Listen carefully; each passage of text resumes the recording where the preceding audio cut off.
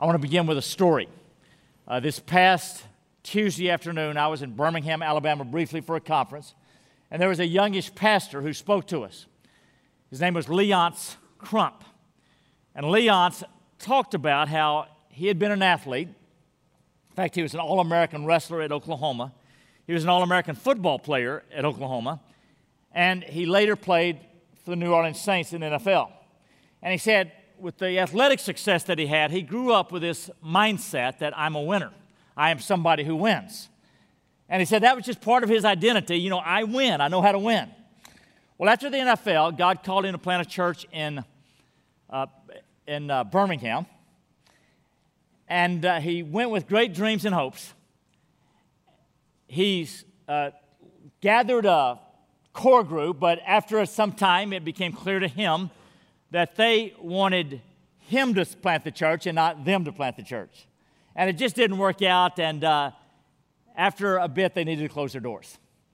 And he said because his extensive mindset was, I'm a winner, he was not deterred.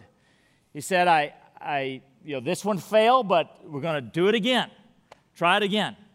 And he relaunched it. This time he went to downtown Atlanta. That's where he's feeling God leading him. He and his wife and at least one child by this time. It was a tough section. They had gathered about 30 people in their core group, but there was a shooting in the area. It was tough, and 27 of the 30 people in his launch team ended up moving out of the area.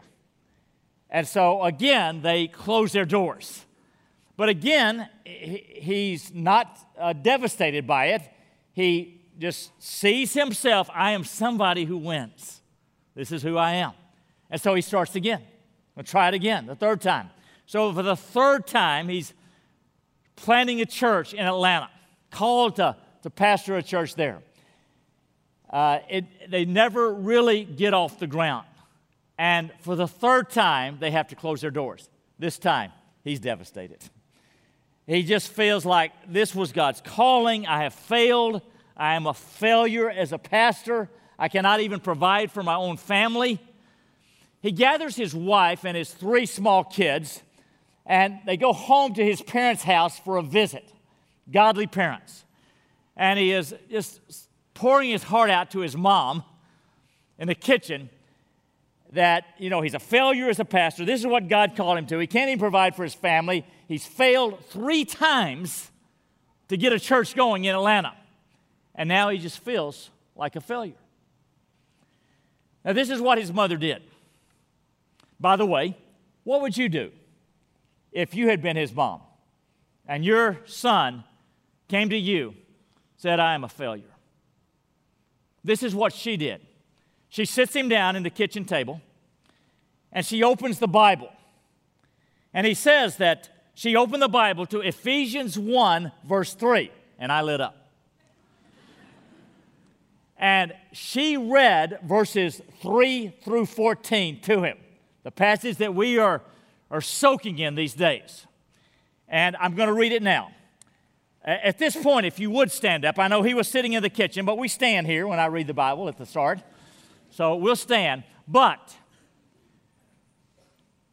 imagine the sense of failure that Leonce Crump is feeling as you hear these words. His mother reads, Blessed be the God and Father of our Lord Jesus Christ, who has blessed us in Christ with every spiritual blessing in the heavenly places, even as he chose us in him before the foundation of the world, that we should be holy and blameless before him.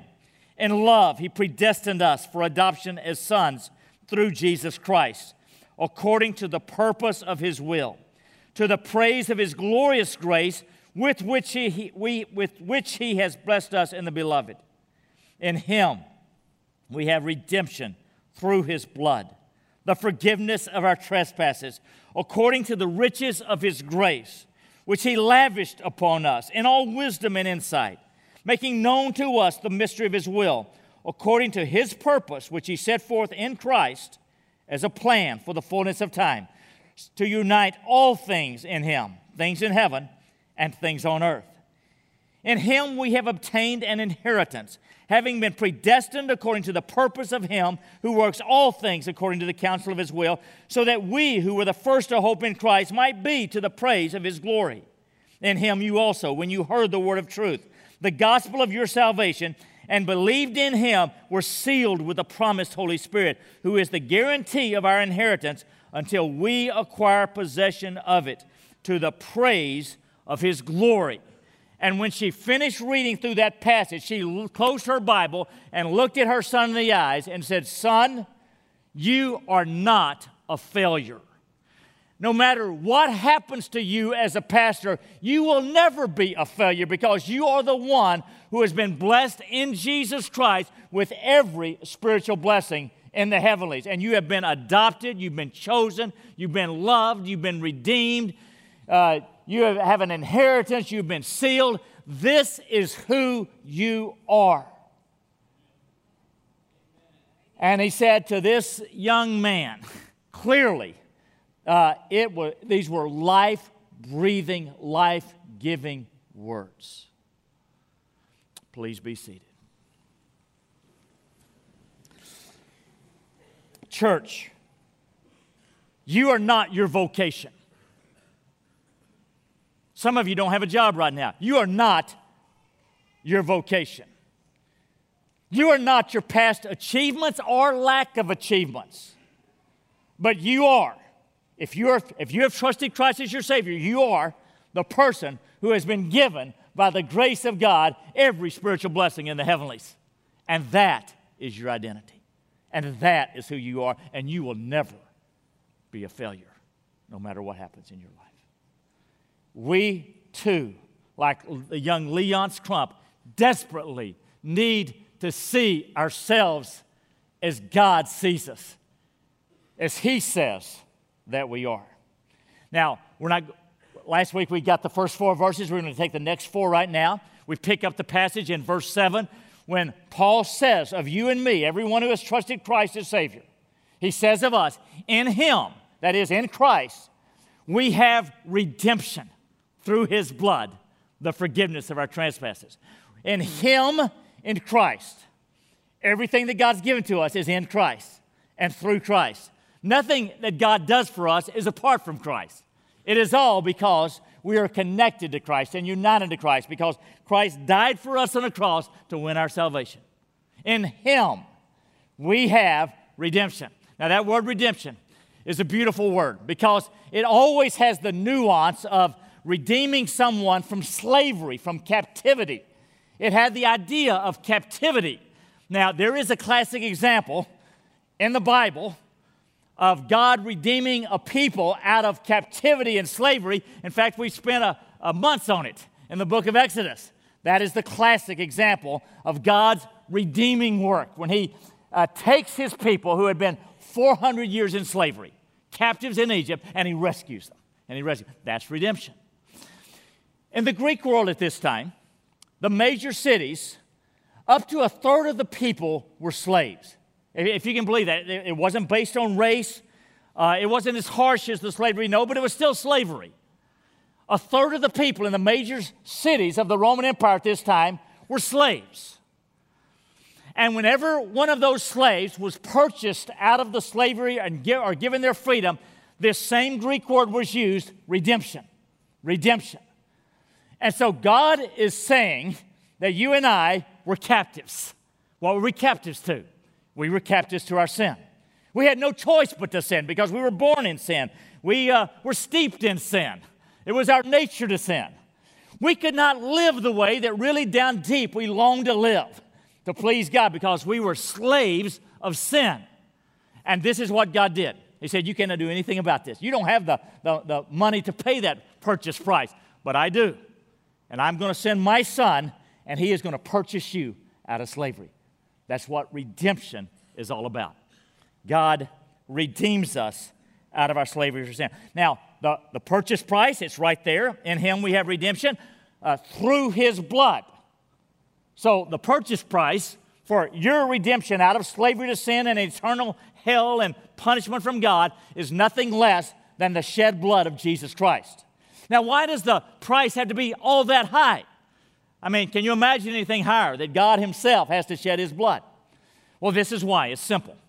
The Bible says that because God is a holy God, we as sinners against a holy God, the wages of sin is death. Now, death, we think of as physical death. I did a funeral yesterday afternoon.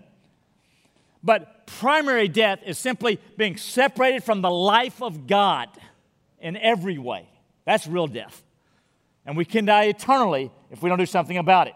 Physical death is just an expression of that. Now, because of our sin, we have death. The wages of sin is death. But God said, I will die in your place. I will send my own Son, who is just as much God as God the Father, God the Son. He'll become a man. He will live a perfect life. He will, the whole culmination of his life will be that he will be crucified to a Roman cross. I will die in the form of my Son in your place. And so, 2,000 years ago, some of you have been to the spot, or could very well be the spot in Jerusalem where it happened, where Jesus Christ, the only perfect person to ever live, was brutally nailed to a cross. And when he was on that cross, and he cries out, my God, why have you forsaken me? At that point, he was separated from God because he took all of your sins and he paid for them. Now, I'm talking about every one of your sins were placed on Jesus, and he paid for them.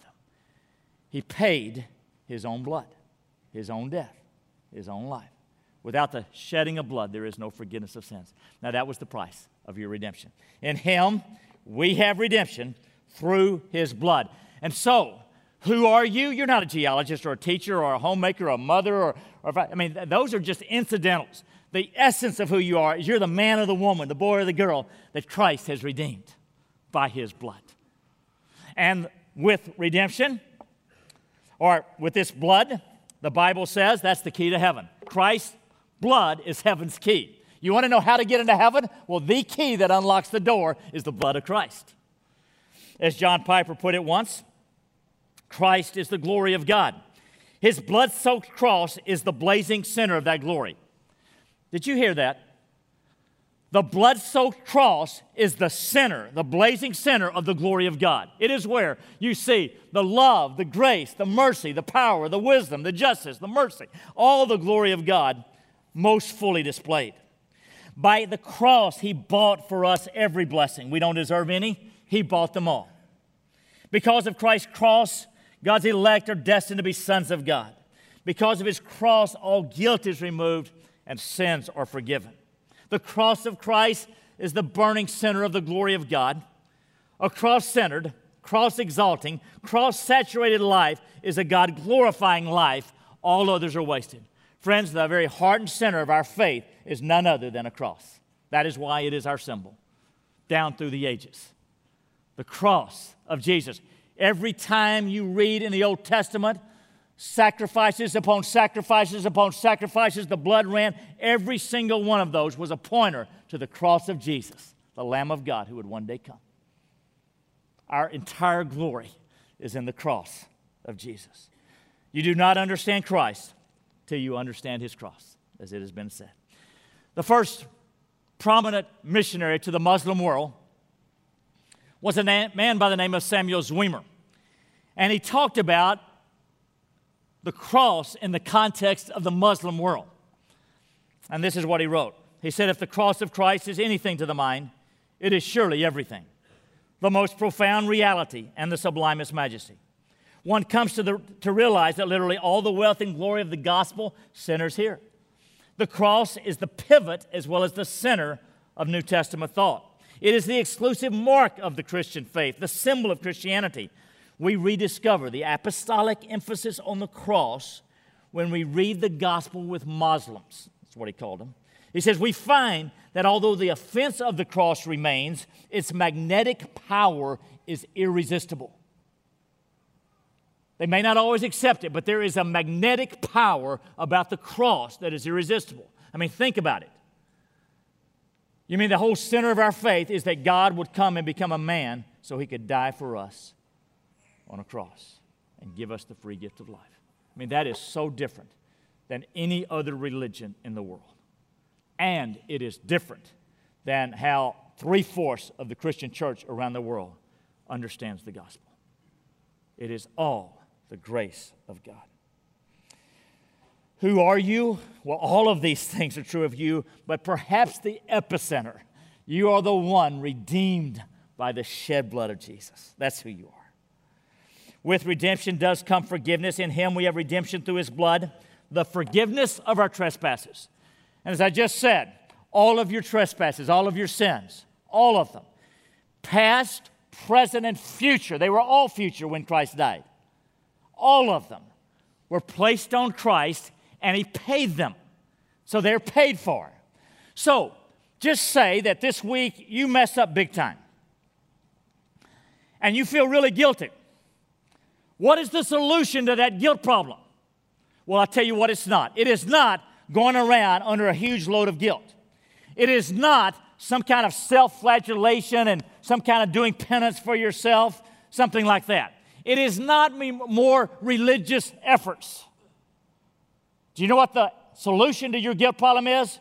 You pivot, you turn, you look at the cross of Jesus and said, that is the solution to my sin and my guilt. It was paid for by Jesus. He has set me free. Yea, God. Every time you come under a load of condemnation and guilt, you look at the cross. It does not honor God for you and me to feel guilty over sins that Christ paid for. It does not. It does not honor God. You, like Paul, like David, become a champion of grace. Oh God, thank you for your forgiveness and grace to me. A few years ago, I was talking from some passage here on Sunday about the grace and the forgiveness of God we have through the blood of Christ. And there was a woman here who had gone through a divorce, and she said she had lived in 8 years of extensive guilt because of that divorce. And the next day or two, she sent me an email, and this week I asked her for permission to read her powerful email. This is what she wrote. For 8 years, I've walked around with a big red D on my forehead. I believed so many lies of the enemy. I've ruined my children's lives. God couldn't love me because He hates divorce. You don't deserve a happy marriage, and so many, many more. I've been consumed with guilt for 8 long years. While I believe and understand in my head that God has forgiven me and that He loves me, I just couldn't seem to completely let this soak into my heart. I wouldn't allow God and His love to completely consume me. I just couldn't see how I deserved it. God spoke to me on Sunday loud and clear. I let the tears flow as I listened to you encourage me to take the broken chains from around my neck and finally let them drop to the ground. The freedom I felt when I left church, well, I'm not sure I can find the right words to describe it. I literally feel like I can take a deep breath for the first time in 8 years. God really does love me. Some of you have been carrying around the broken chains of guilt, and you've been thinking you're doing penance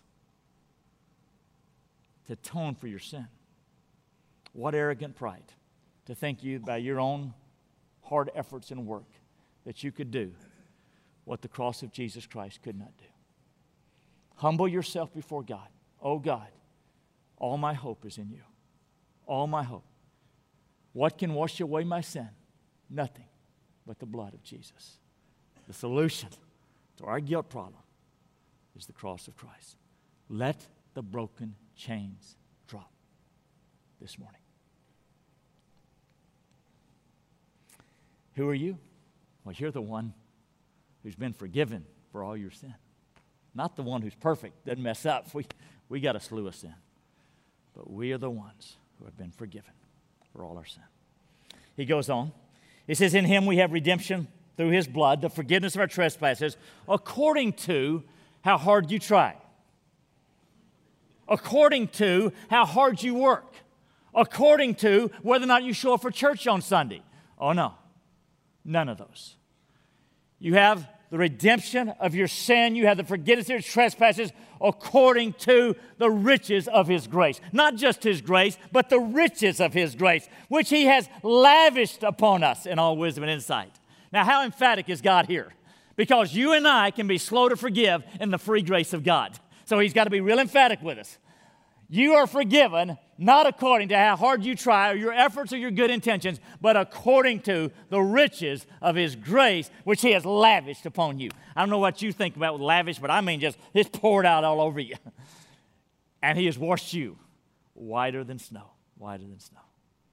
That's the grace of God. God's undeserving favor. You know, the whole world is on a performance, religion, treadmill, except for the gospel. We are on the grace plan. We are on the free gift plan. Now, it doesn't anything for your pride because you don't deserve a thing. You don't work hard to earn a thing. It is all of grace. It is all the gift of your God, the riches of His grace. Bono, the lead singer of U2, I know he's a flawed person, but I appreciate his heart about grace. He said the most powerful idea that's entered the world in the last few thousand years, the idea of grace, is the reason I would like to be a Christian. Though, as I said to The Edge one day, his guitarist, I sometimes feel more like a fan rather than actually in the band. I can't live up to it, but the reason I would like to is the idea of grace. It's really powerful. And he is right. He has understood what grace means. It is the gift, the favor of God that restores us whiter than snow and wipes out our sin. Friends, this book is a book of grace. If you had to summarize the theme of this book in 2 or 3 words, it would be sovereign grace of God, or maybe the sovereign love of God. This is all about grace. The gospel is the gospel of grace. Jesus came to bring grace. Our whole life is grace. That means that we are safe and secure in Him forever. And so some people think, well, won't we abuse this grace? No, if we really understood grace, we're going to want to please Him and obey Him out of gratitude, not out of duty. And when you get that, you get the Bible. You get the love affair of the Bible. Not out of duty, not out of obligation, not out of, I got to hang on, I got to be good enough, but out of the gift and the grace of God. A few years back, I was asked to go down to MD Anderson to visit an acquaintance. This man was 53 years old. He was dying of pancreatic cancer. And I didn't know him well, but I knew him. And I was asked by a friend, would you go visit him? I'm going to call him Bob. I go down to the hospital. I go into the room of Bob, a 53-year-old man who had been an Olympic runner.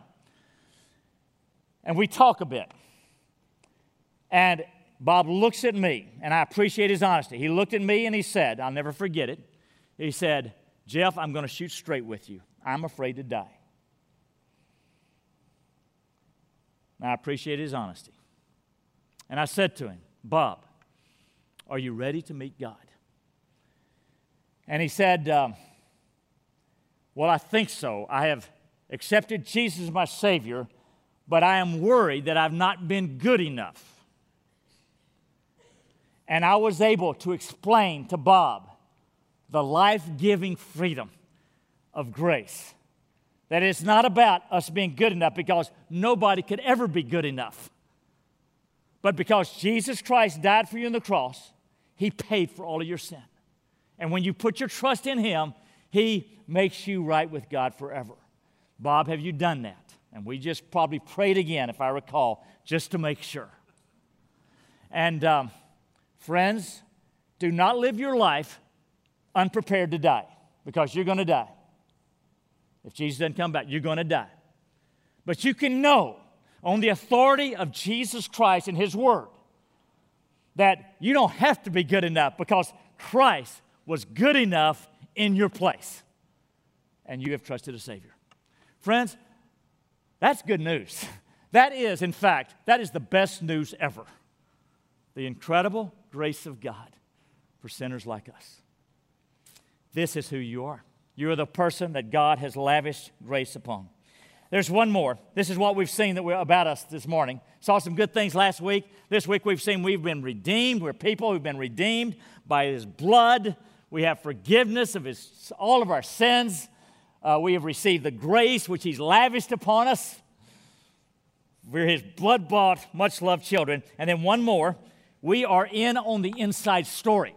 This is what He says in verse 9. He says, making known to us the mystery of His will. Now, that word mystery is kind of mysterious. It's, hard to get our hands on it. This is what it has the idea of. It's like there's an inside story. Everybody didn't understand it, but now God's revealed it to you and I because we're on His team, in His family. We're in on the inside story of God's grand plan for the universe. He goes on to explain that story. He says, He's made known to us the mystery of His will, according to His purpose, which He set forth in Christ as a plan for the fullness of time to unite all things in Him, things in heaven and things on earth. So God's great epic plan from eternity past was to redeem a people for Himself. And that would necessitate God the Son becoming a man, dying on a cross, first becoming a baby, dying on a cross, rising from the dead, going back to heaven. One day He will come back, and eventually all things will be united under the headship and the lordship of Jesus Christ.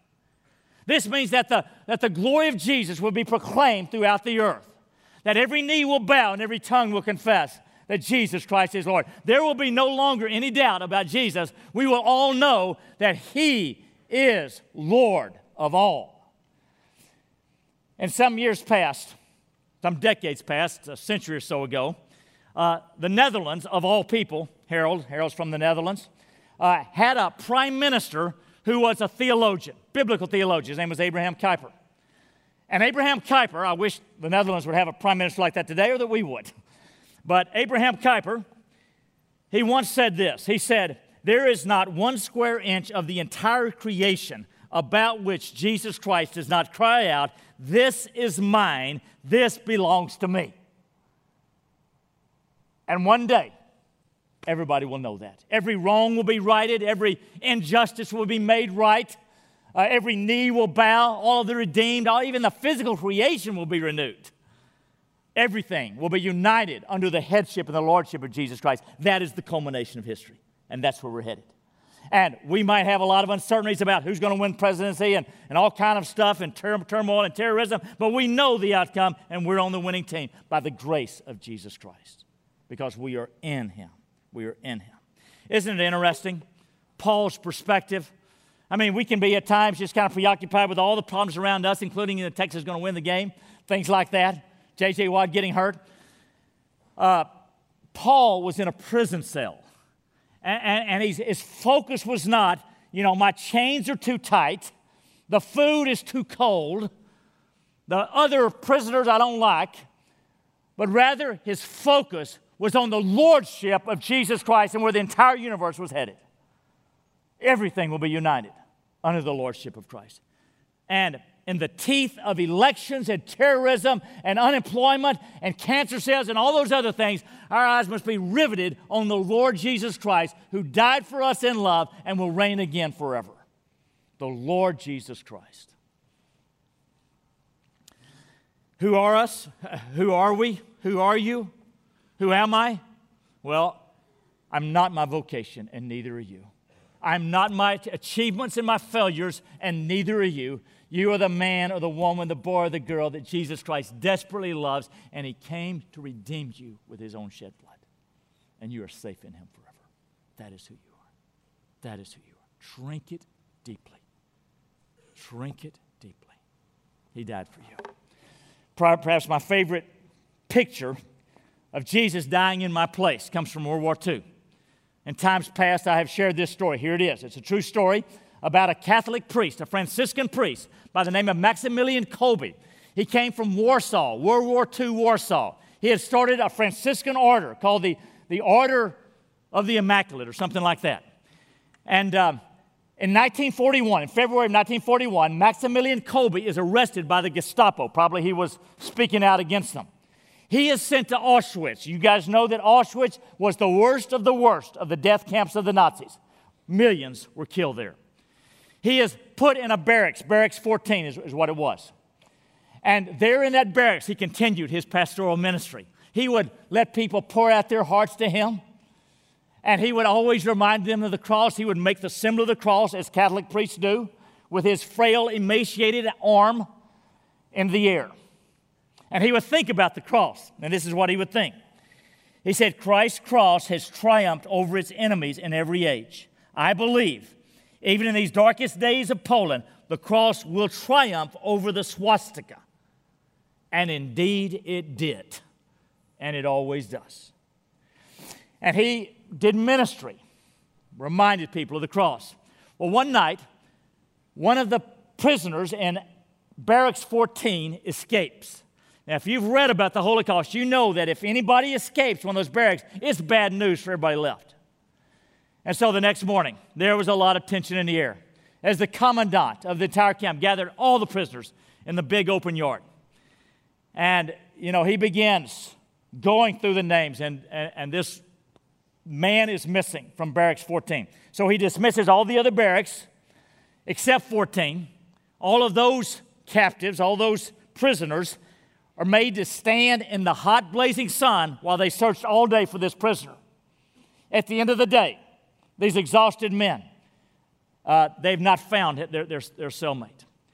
And so the commander is irate, and he shouts at the barracks 14, okay, 10 of you are going to die in the place of that one cellmate.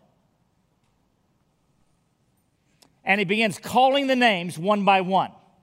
And he says they're going to die in the starvation bunker, which was worse than the gas chambers and worse than the hanging because it lasted several days without food or water, and it was a painful death. And he begins calling the roll of 10 names. He came to one name, and the man just wailed out with a cry, oh, my wife, my children, what are they going to do?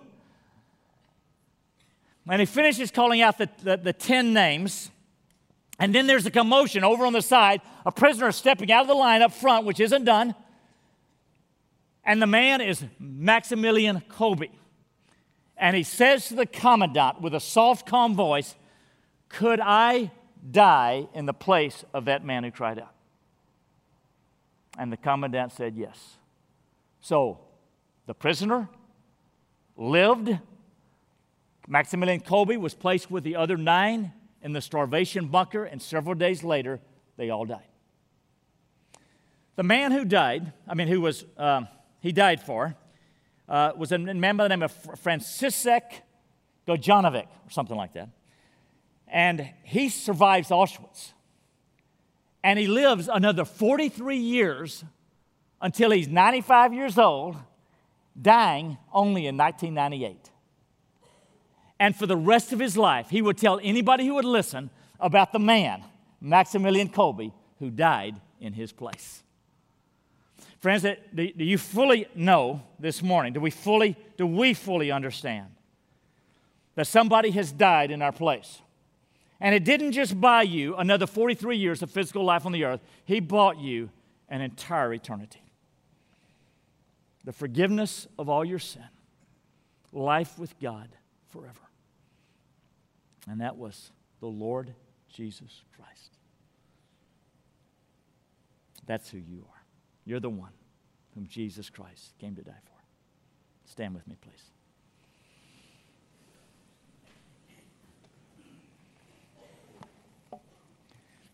Dear friend, if you're in the room this morning and you haven't understood that this is not about religion or working hard or being good enough, that it's about grace, that it's about a cross. If you haven't understood that before, you understand it now. And if you've never simply received the gift like a beggar receiving a loaf of bread, right now, breathe a prayer. Jesus, I receive you as my Savior. Thank you. Thank you. Friends, our whole life is not to measure up, but it's because God has lavished us with grace, and we want to please Him. Oh, God, give us grace. Give us grace. May we see ourselves the way you see us. Amen.